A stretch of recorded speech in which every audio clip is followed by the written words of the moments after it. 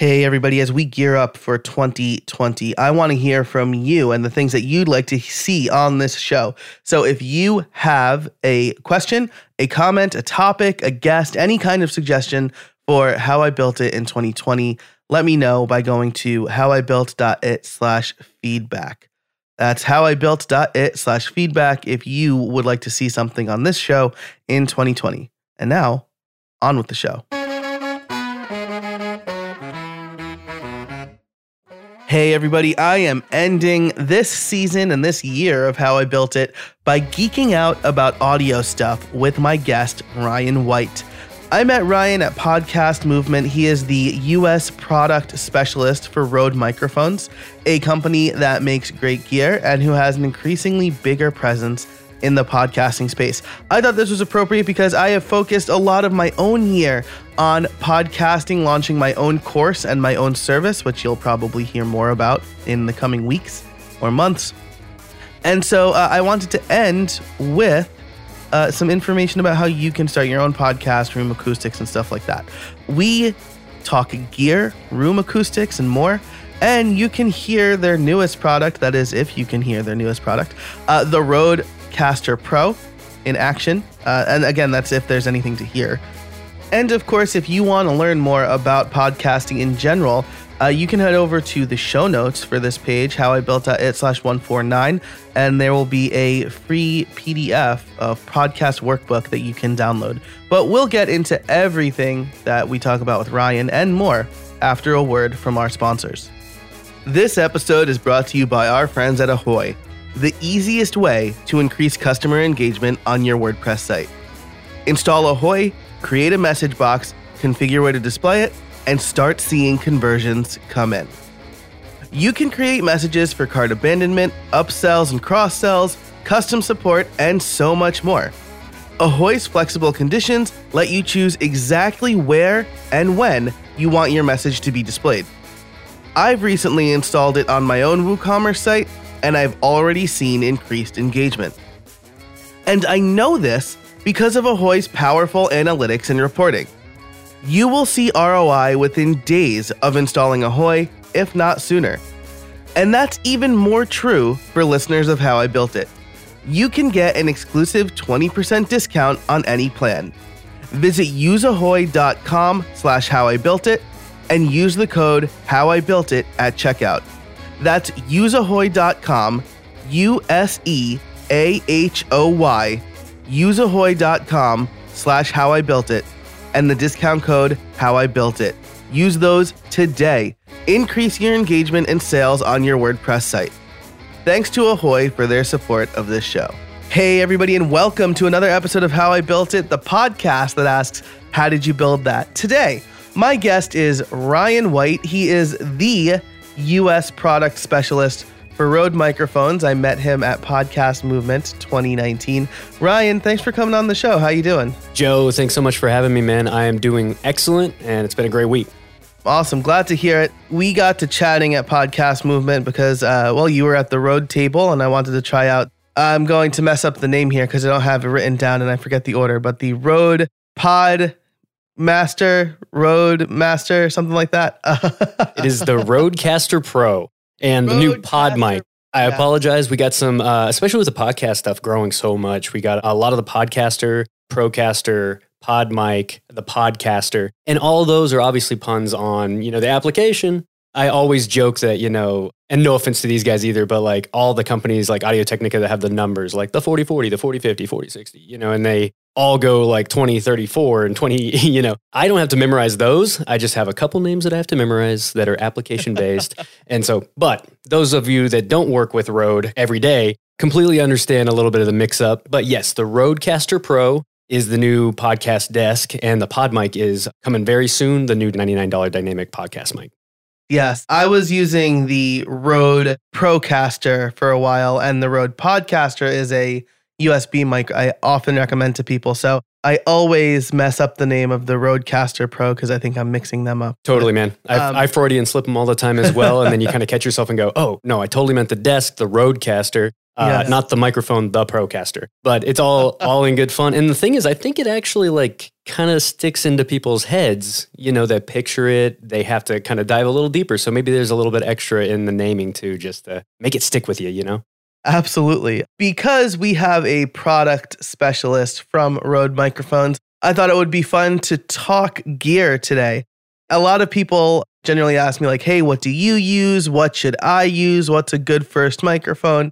And I always kind of give a recommendation without digging deep into the science of it. I kind of understand it. I don't think I can explain it as well as some folks. Let's start off with who you are and what you do at Rode. So I started 5 years ago with Rode. An old coworker of mine at Slate Digital, which was where I was as an intern right after school, called me up and said, I got the sales job over at Rode Microphones. Are you familiar? And I said, the NTK, first microphone ever fell in love with from Rode, and I bought the NT1A. I was an intern in LA, so I didn't make enough money to afford the NTK at the time, but a $230 NT1A was just right up my alley, and then eventually upgraded into the NTK and the K2 with the tube mics. But I knew about the company, loved them, and so I said, heck yeah, what's the job? And it's travel for work. So I always wanted to travel for work. I'm in the audio industry, so whether that was touring or being a front of house engineer all the way to the sales or education side of things, they said, we're going to have you talk about microphones across the country, and you just hit the road, no pun intended, maybe a little bit of a pun intended, start talking to our dealers and other events that, those dealers might put on. So what I then transitioned that into was schools and events, podcast movement, and different things like that, so that we can also interact with the end user. And that has really helped grow the number of people that we're actually reaching on the backside. That's fantastic. So you've basically been in the audio space since you graduated. Did you major in, did you study this field as well? What did you major in? I know a lot of people probably don't think of majoring in podcasting, but there is an audio engineering field. Is that right? Absolutely. So funny enough, I was the A2 for an arena when I was 19 years old. And I like to joke that I knew the right person at the right time, but so much of what we do is knowing the right person at the right time. And then I like to joke that I was good enough to not get fired. It's true. It's funny, but it kind of hits hard. Sometimes some of the hardest lessons you learn are messing up, but I was good enough to not get fired on that job and did 3.5 years at the arena, became the A1. So about 23, it got a little bit too political, and I went and got that piece of paper that everybody was looking for. From back then, everybody was kind of looking for some kind of degree or at least an associate's or a tech school or something. So I found the Conservatory of Recording Arts and Sciences out in Phoenix, Arizona. Shout out to those guys. They're amazing. At the time, it was an 8-month program with a guaranteed 280-hour, I believe it was, internship. They also guaranteed, hey, you're going to have to go get in the industry after this is done. So I was like, what an easy way to get that piece of paper and then right back in the industry. And it wasn't a 2-year or 4-year thing, so I could also invest some pretty quick time and get that going. Well, that led me to Slate Digital, and a few years later, here I am, with Rode. So it's been great. That's fantastic. First of all, so much of what we do is knowing the right person at the right time. I love that. There's hard work, luck, and timing, I think all kind of go into success. But with such a focus on doing the 4-year education, you are a great example of somebody who knew what they wanted to do and got the education they needed without having to spend hundreds of thousands of dollars to get it. Yeah, I had a very deep conversation with my father about that eventually. And it's funny because, like I said, I didn't actually go to a audio school until I was 24, 25, because I was going to schools. I did DeVry University for a year. It was a great program. It got me all the electronic stuff for 1 year prior to, but I was diving into more engineering from a physical mathematics standpoint, like an actual engineer, not an audio engineer, which we kind of throw that word around loosely, but I like to lovingly say that what the school called a pretengineer, somebody who fakes it and acts like an engineer. I'm thankful for my past having put me in the fire, whether it was from a school standpoint or a live sound standpoint, to learn troubleshooting. Because once you learn troubleshooting and how the signal actually works, it's really not as difficult as it seems. It kind of seems like a little bit of witchcraft, voodoo, and so forth to start. But once you learn that, everything kind of falls into place from everything else, like application standpoint. DeVry was great for a year, but it was leading me into another path that I didn't really quite want to go into. Moved on from that, went to KU. I'm from Kansas City. I'm a Kansas City boy. So I went to KU for about a semester. And that's when my dad kind of reached out and said, hey, love you, but I was a business major at that time. I completely like flipped the script. Just like, well, maybe I can start my own business in the audio space because Kansas City wasn't a huge market for it. I just gave that up for a little bit, took dad's advice. It was great advice. Dated this girl, got the job at the arena, and the rest is history. So it was just kind of meant to be. Really good advice from my father. He was right. Like, don't spend all your money just trying to do that. Find the one thing that you truly want to do and go find the place that'll actually help you do it. And then I had the guts and so forth to leave state, move all the way across the country, kind of uproot myself, then move to LA, kind of a culture shock from Kansas City. And I did this whole back and forth thing for quite a while just to try to find my place. And it's been really good for me so far. And I've met some amazing, amazing people along the way. So it kind of then solidifies that. Lots of really good advice already, just like general life advice. I don't really think about it until I talk to people who just did a 4-year degree and then they're back out into it. And they're like, you did what to chase down some audio?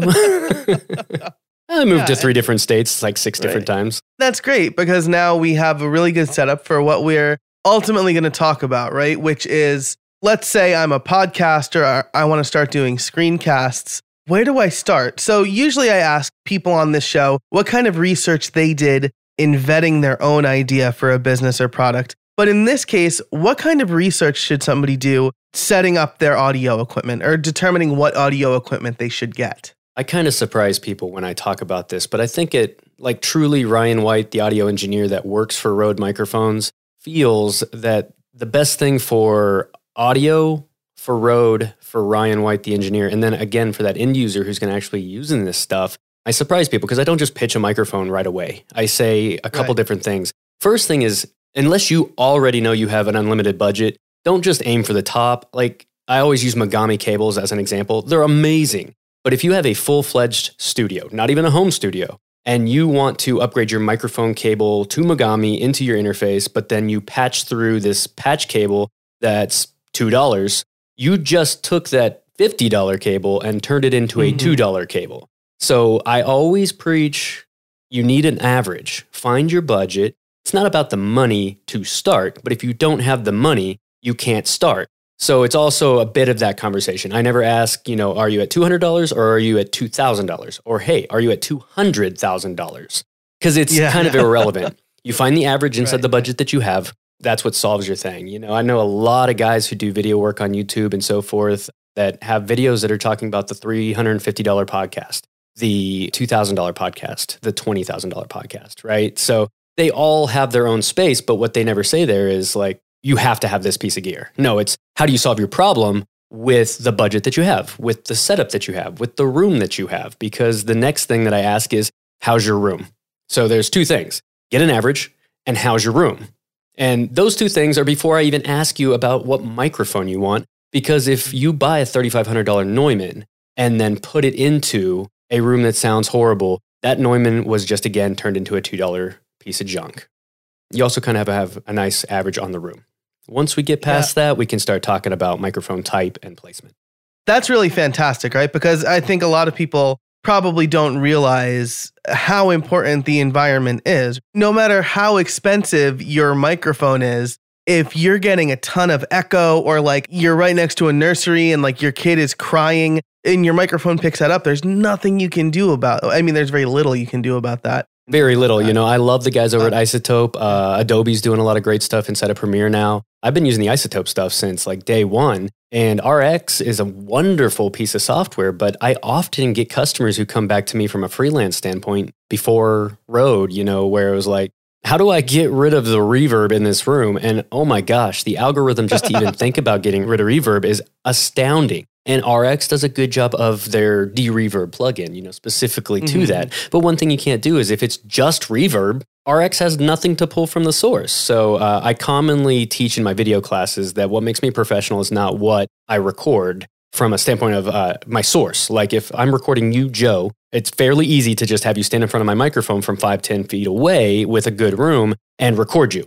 Now, if that baby starts crying, that airplane flies over, the reverb in the room is more than Joe by himself, big issues. So solve that first. Use RX to customize and or to amend it a little bit, but don't use it to be your sole source of sound. Yeah, exactly, right? People have asked me like, hey, my dog is barking in the background. Like, how do I get that out? You get that out by re-recording what you just said without the dog barking in the background. Asking your dog politely to be quiet. No, or you ask your buddy. Like, and I joke about it, but it's like, it's your animal. You love that animal. And if you can, I'm not even joking about, like, if your setup calls for you to ask your buddy to babysit your dog while you do a 2-hour recording, do it. And it sounds like an extreme, but it's either that or try to fix a dog bark in a recording. And it's very tough to do. This episode is brought to you by Pantheon. Starting a new project? Looking for a better hosting platform? Pantheon is an integrated set of tools to build, launch, and run websites. Get high-performance hosting for your WordPress sites, plus a comprehensive toolkit to supercharge your team and help you launch faster. On Pantheon, you get expert support from real developers, best-in-class security, and the most innovative technology to host and manage your websites. You can sign up a new site in minutes with a free account. You only pay when it goes live. That is my second favorite feature to Pantheon, only to the easy ability to create dev, staging, and live servers and push to GitHub. It's very easy to set those things up on Pantheon. So you can head over to pantheon.io today, again, to set up a free account. Pay only when it goes live. Thanks so much to Pantheon for their support of this episode and this season of How I Built It. I just recently moved into a new house. There's one amendment I need to make to my office, which is there's no door at the top of the stairs. When my daughter is playing 2 rooms away, that sound is traveling because there's nothing to stop it. Now I record on the days she's in daycare or when she's down for a nap, but I have my door ready. I just need to put it up. That whole thing turns into a chamber and amplifies it by the time it gets to you, funny enough. Put a Bluetooth speaker in like a bathroom and then walk 4 rooms down and tell me if it's not louder than it appears when you're in that bathroom. It absolutely does. Yeah, it's funny you mentioned that actually. My wife, she was like, really? You can hear us like from the other end of the sunroom? And I'm like, yeah, that sound gets amplified when it like travels everywhere through the kitchen, down the echoey stairs into my office. And it's not their fault. You know, I'm not going to tell them to stop playing. Absolutely. Yeah. Hey, Daddy's recording, so please, Yeah. Yep, can't do that. So all this talk about environment, what are some things that somebody can do in a home office to improve their environment or generally improve the recording quality even before they buy a microphone?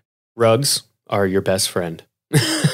A non-reflective surface on a table, you know, so like your desk, considering the fact that you don't want it to be reflective right at the microphone. And then after that, there's a ton of do-it-yourself videos out there for making your own sound panels for about, you know, by the time you're done with it and everything, you know, it is a lot more work, but I mean, you're talking $10 a panel. Past that, if your budget also allows, the guys at Arlex do excellent work. The various companies that are out there for sound paneling are absolutely amazing at what they do. So like I said, rug, first one that people often overlook, but your hardwood floor is very reflective. And when you're talking dialogue, you don't need a lot of reflection. You know, you don't need a completely dead room either. But if you're even outside of that budget, I literally went to U-Haul and bought like 5 or 6 heavy moving blankets, and you put up 2 or 3 microphone stands in a T-bar and hang those heavy blankets over the top of them and surround yourself with them. It sounds ridiculous, but it's that. And then the next thing that everybody does on a super budget, if your house happens to have some kind of walk-in closet,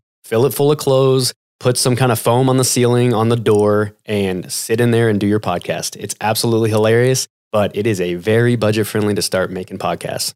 Yeah, absolutely. I think that's great advice. People laugh at that too, but I mean, after my daughter was born, I would actually grab a comforter and I would put it over my head, my microphone, my whole computer. Absolutely. Because it worked. It absorbed the sound. Yep.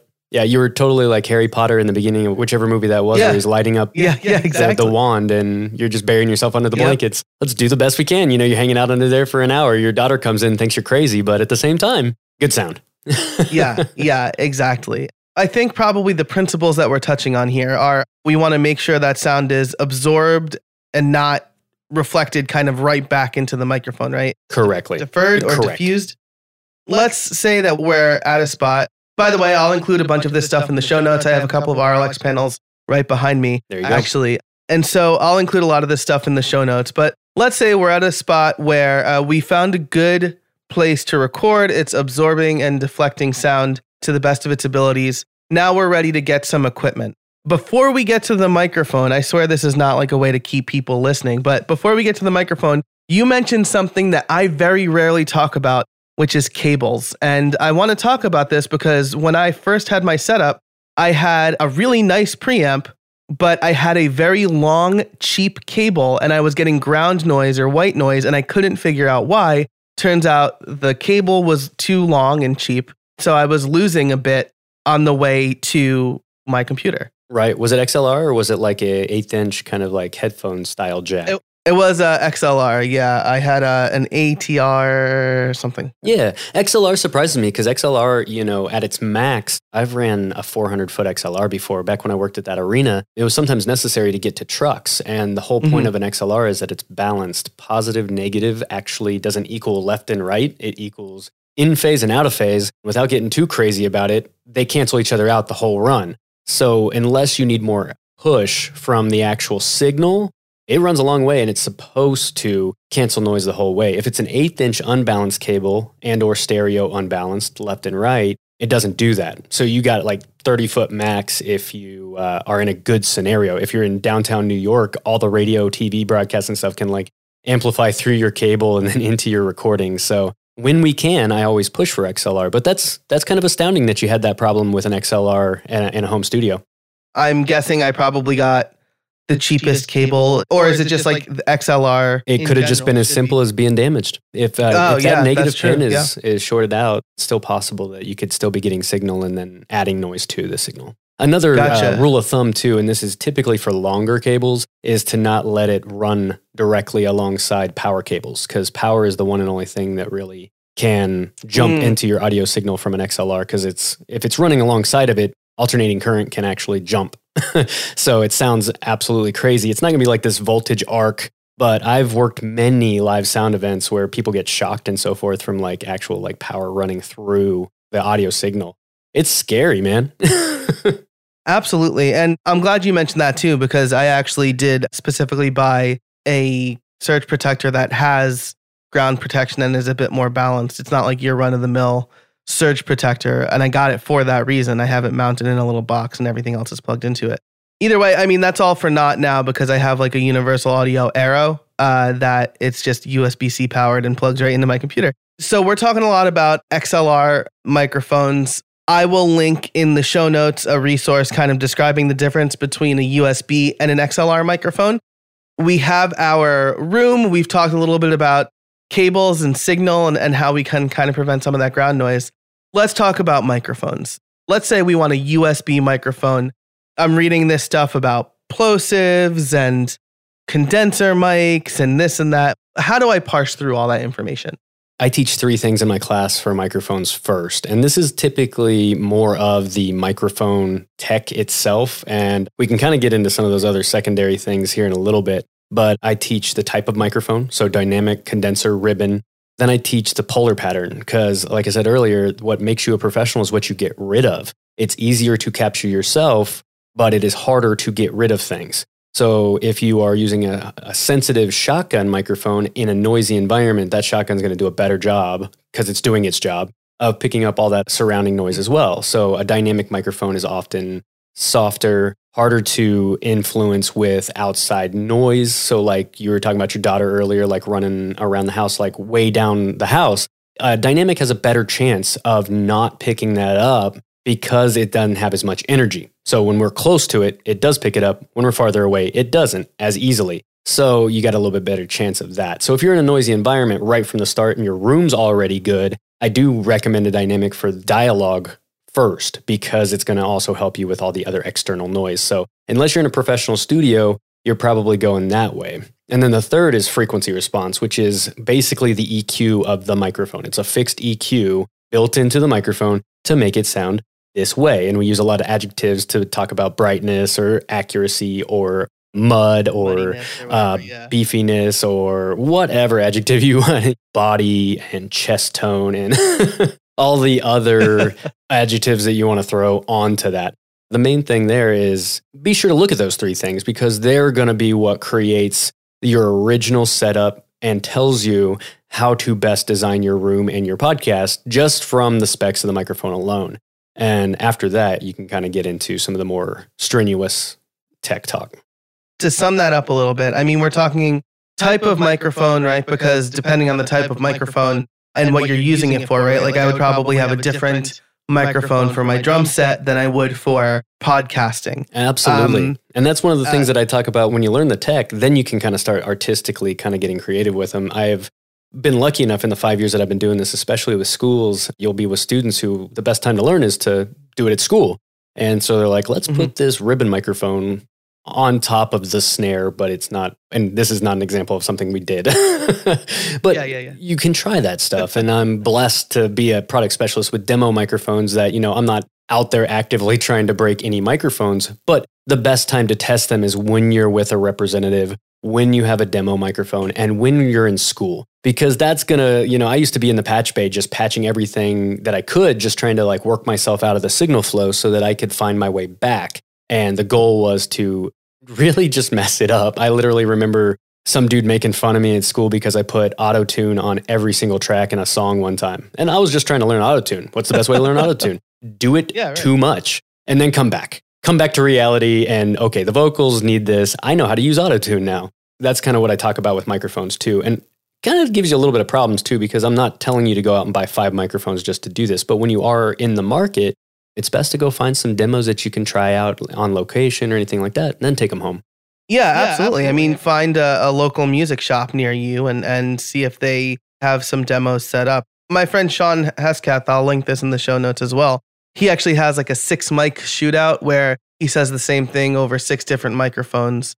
But that still will only get you so far because everybody's voice is different, right? Absolutely. Everybody's room is different. Everybody's voice is different. And then I'll also be a bit of a stickler here too, in that a true shootout actually calls for the microphones to be on the exact same performance with the exact same phase, as close as humanly possible. So if you've ever seen a shootout where they put 2 microphones, literally microphone to microphone, capsule to capsule, that's actually a true audio test to where with headphones or with your studio speakers on, you can sit there and go 1, 2, 1, 2. And they're literally the exact same performance. Because if you do it 2 different times, I'm not even joking when I say that if you say the same thing a second time, you cannot repeat it to the exact same spec. Now, you don't have to be that overly detailed or technical about it. If they do a good job of just trying to stay consistent, you get a good idea of which one you feel like might be better for your voice. So you go for that. Yeah, absolutely. Let's see. So you mentioned types of microphone, polar pattern, and frequency response.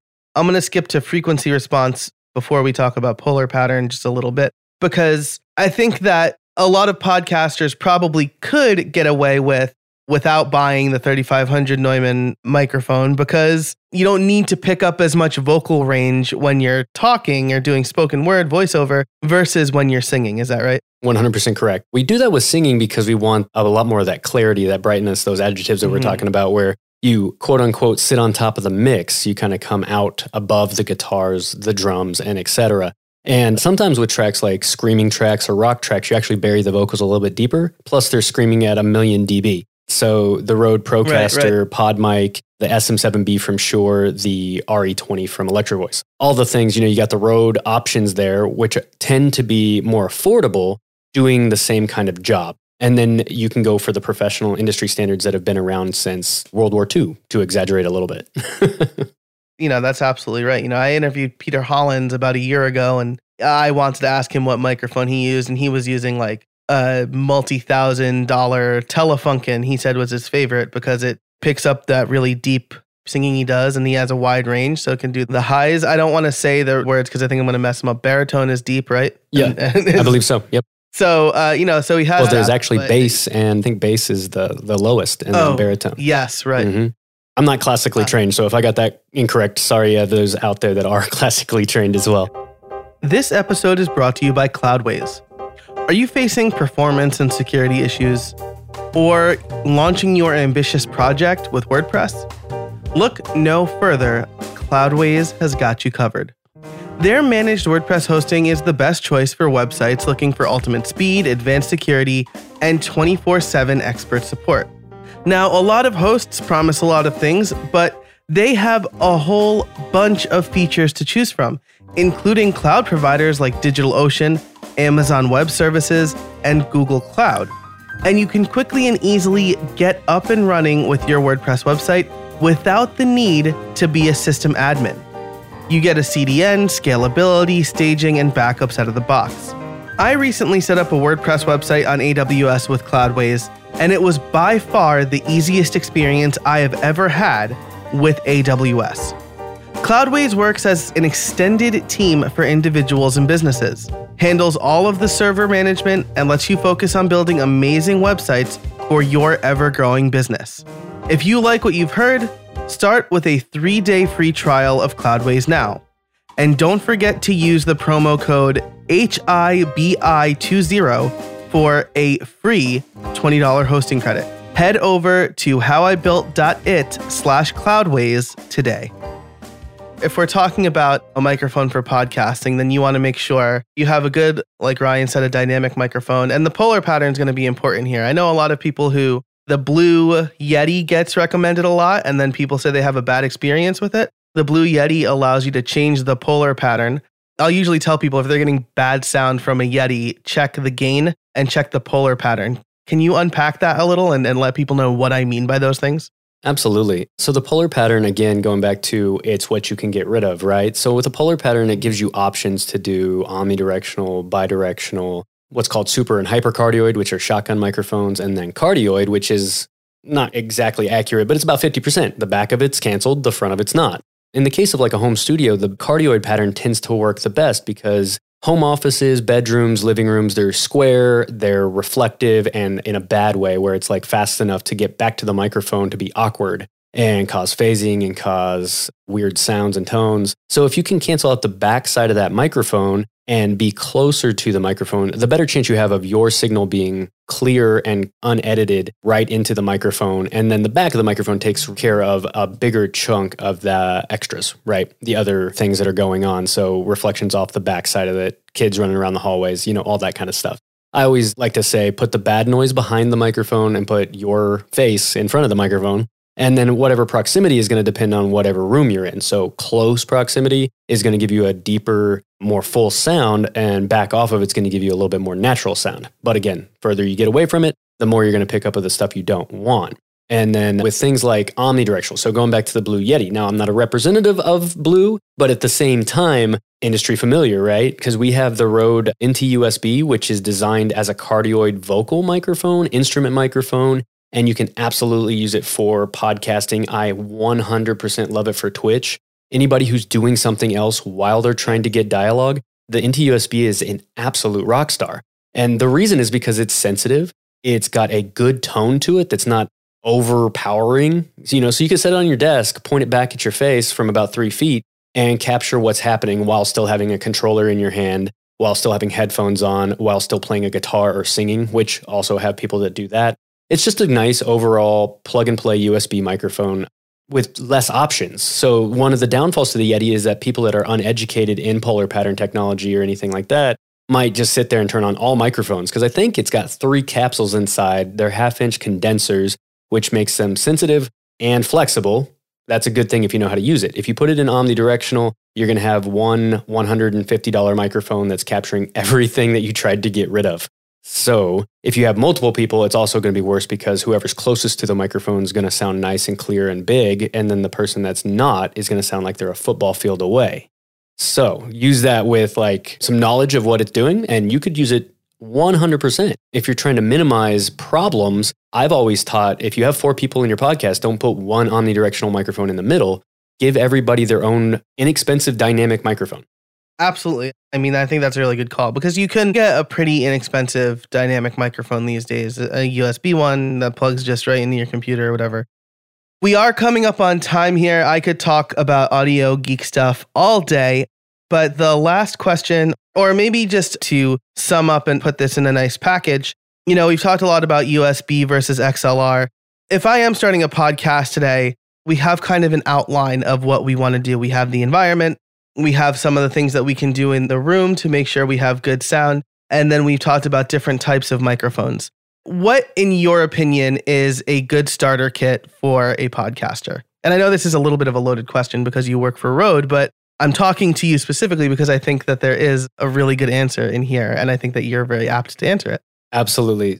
With some of the new stuff from Rode, we're definitely diving heavier into the podcast space. As everybody probably already knows, if you're listening to this and, our Talk It podcast movement and so forth, a great starter kit, the one that I've been editing for and or using for a long time with some of my friends who do podcasts and different things like that, the Zoom, like whatever level to the XLR, I think it's I don't think the H1 has an XLR otherwise, but it was usually like some external recorder and a microphone or two, right? So you could go get a dynamic microphone at like $20. And again, I teach application over everything else. So you're looking at a recorder, whether that's your phone or a Zoom or a Tascam, and then 2 basic dynamic microphones. Boom, I'm started. The secondary thing is, are you going to make a phone call? Are you going to bring in USB technology? Do you have pads to trigger things? And I think everybody knows where I'm going with this. As soon as you have to do those things, it's the Rodecaster Pro 100%.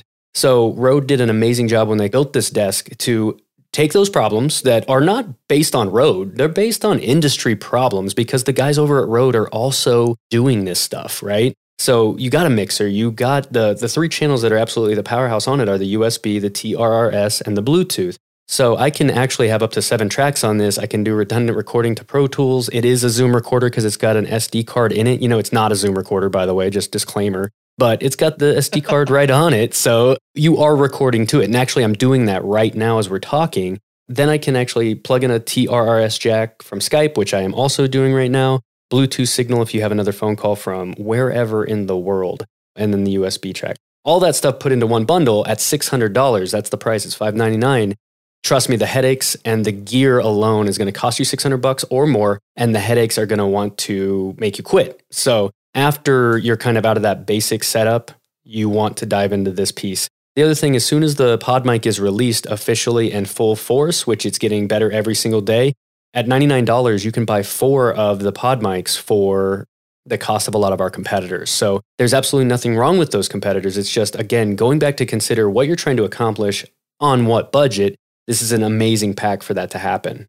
Awesome. I really love that. Again, if you're looking to start a recorder and 2 basic dynamic mics, I think that that's something I generally skip over is the recorder part. I just say plug it right in to your computer. But if your computer crashes or something and it fails, you're going to wish you had that recorder that was dedicated to recording that. My friend Jeff is very insistent upon saving right to a recorder and then exporting it later. Absolutely. And I did not touch on that, and I apologize for that. Sometimes with the newer gear, it kind of goes by the wayside, and I apologize for that. But I did mention the NT-USB, but even more so than that, it's a little bit more expensive, but you mentioned it earlier. The Podcaster is a dynamic broadcast microphone. It stems from the Procaster, which is an XLR version, and you can get that for $230. USB right into your computer, headphone out.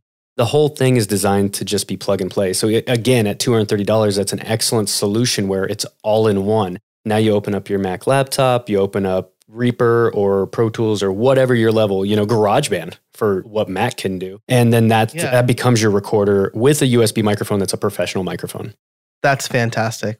Ryan, I appreciate you joining me today. I do need to ask my favorite question, which is, do you have any trade secrets for us? Oh, man. Well, I gave you a good chunk of them. But the main thing here is go for a solid average. Consider what you're trying to do and go for a nice average to get consistent tone. And then continue to do it. Don't stop. Plug it in, start recording your content, and stop worrying about the rest of it. I'm giving that because I'm bad at it myself. So you got to just get out there and force yourself to do it. And I think everything will come together. That's fantastic. I recently just wrote a blog post very similar to that called Getting Your Reps In. Go and record. Sometimes we get in our own way too much. Yeah, absolutely. Well, I will link to that and everything in the show notes. Ryan, where can people find you? So Rode in general is Rode.com. In general, I'm on LinkedIn as Ryan White, and you can search that with Rode. My name, unfortunately, is very basic. So if you tack on Rode microphones to that, I'm on every social media platform. Rode.com is a great asset for you in general for all things Rode. Fantastic. And actually, I cheated because I'm going to ask one more question here since you mentioned Rode.com. I see a disclaimer usually at the top saying that Amazon is not an authorized retailer of Rode. Should people be buying Rode stuff off of Amazon? Is that still okay? Oh, man. So far outside of my job description. Here's the thing, guys. Fulfilled by Amazon is what that's talking about. Fulfilled by Amazon can be anybody, and we always recommend if you actually go to Rode.com and then you find the microphone, you can actually go and search your local area. We're actually fine-tuning this right now as we speak into something that's a little bit more powerful. So you type in your zip code and it will give you a Rode reputable dealer in your backyard if applicable. Online retailers are always amazing for that as well. Amazon is currently a reputable Rode dealer, but Fulfilled by Amazon is not. So you have to be very cautious that you're not buying it from John's Music and such, whatever. And then you have no details of who that person or what that person is. So going to Rode.com, searching your zip code is going to be the best option for finding a reputable, that means the warranty, right? So if you buy a Rode Procaster, you actually get a 10-year warranty, I believe, with that microphone. The NT1s, NT1As, all those come with a 10-year warranty. So if you buy it from a reputable dealer, it is not counterfeit. It is also very much covered by our in-house warranty, which is an excellent warranty. So that's all we're trying to caution you in. Well, Ryan, thank you so much for joining me today. I really appreciate it. Thank you so much for having me. I had a great talk. Thanks so much to Ryan for joining me today. We got a lot more than I originally bargained for here. I mean, he gave us information about recording. You need an average, find your budget. Don't just go for the most expensive stuff. People can't, I can't afford the most expensive stuff. And we talk about all sorts of stuff, but we also talk about kind of knowing the right person at the right time and following, what you think you need to follow, not just the beaten path, the one that everybody thinks you should. There's going to be lots of links to gear and stuff like that too. So thanks again to Ryan for his time. You can find those links over at howibuilt.it/149. There's also going to be a couple more resources over there I'll tell you about in a second, right after I thank our sponsors, Ahoy, Cloudways, and Pantheon. Thanks especially to Ahoy and Pantheon for sponsoring the entire season. Thanks to them, I've been able to increase production value a little bit and do even more with the website and transcripts and things like that. So thanks to all three of them, of course, Cloudways, Ahoy, and Pantheon, the latter two of whom sponsored the whole season. If you like this episode, be sure to subscribe in Apple Podcasts and leave us a rating and review wherever you listen to podcasts. So now the little teaser, there are a few more resources that you'll be able to find over at howibuilt.it/149. The first is that podcast workbook that I mentioned. That's going to give you everything you need, checklists and advice to start your own podcast. It's also going to get you on the list for when I launch my podcast Liftoff course. By the time this is out, it may already be launched, but make sure to get on the list by signing up for that free PDF workbook. At the very top of the show, I also mentioned that my plans for 2020 include hearing from you. I want to know what you want to know. So if you go to howibuilt.it/feedback, the link will also be on the show notes page. Don't worry. So if you only want to remember /149, do that too. There is a form that you can fill out. It's 2 fields. It has the email address field, so I can get back to you, and a feedback field where you can put in a topic, a guest you want to hear, a question that you have, or whatever it is you want to see on the show in 2020. Thanks to everybody who has written in so far, and I want to hear from even more of you to make 2020 the best year for How I Built It to date. Be sure to keep an eye on the website and this feed. We are going to take a short break in between seasons, but there will definitely be bonus episodes. I always do a year-end wrap-up and a couple of other things. So while it is in between seasons, there will still be more coming through on the feed. Thanks so much for listening, and until next time, get out there and build something.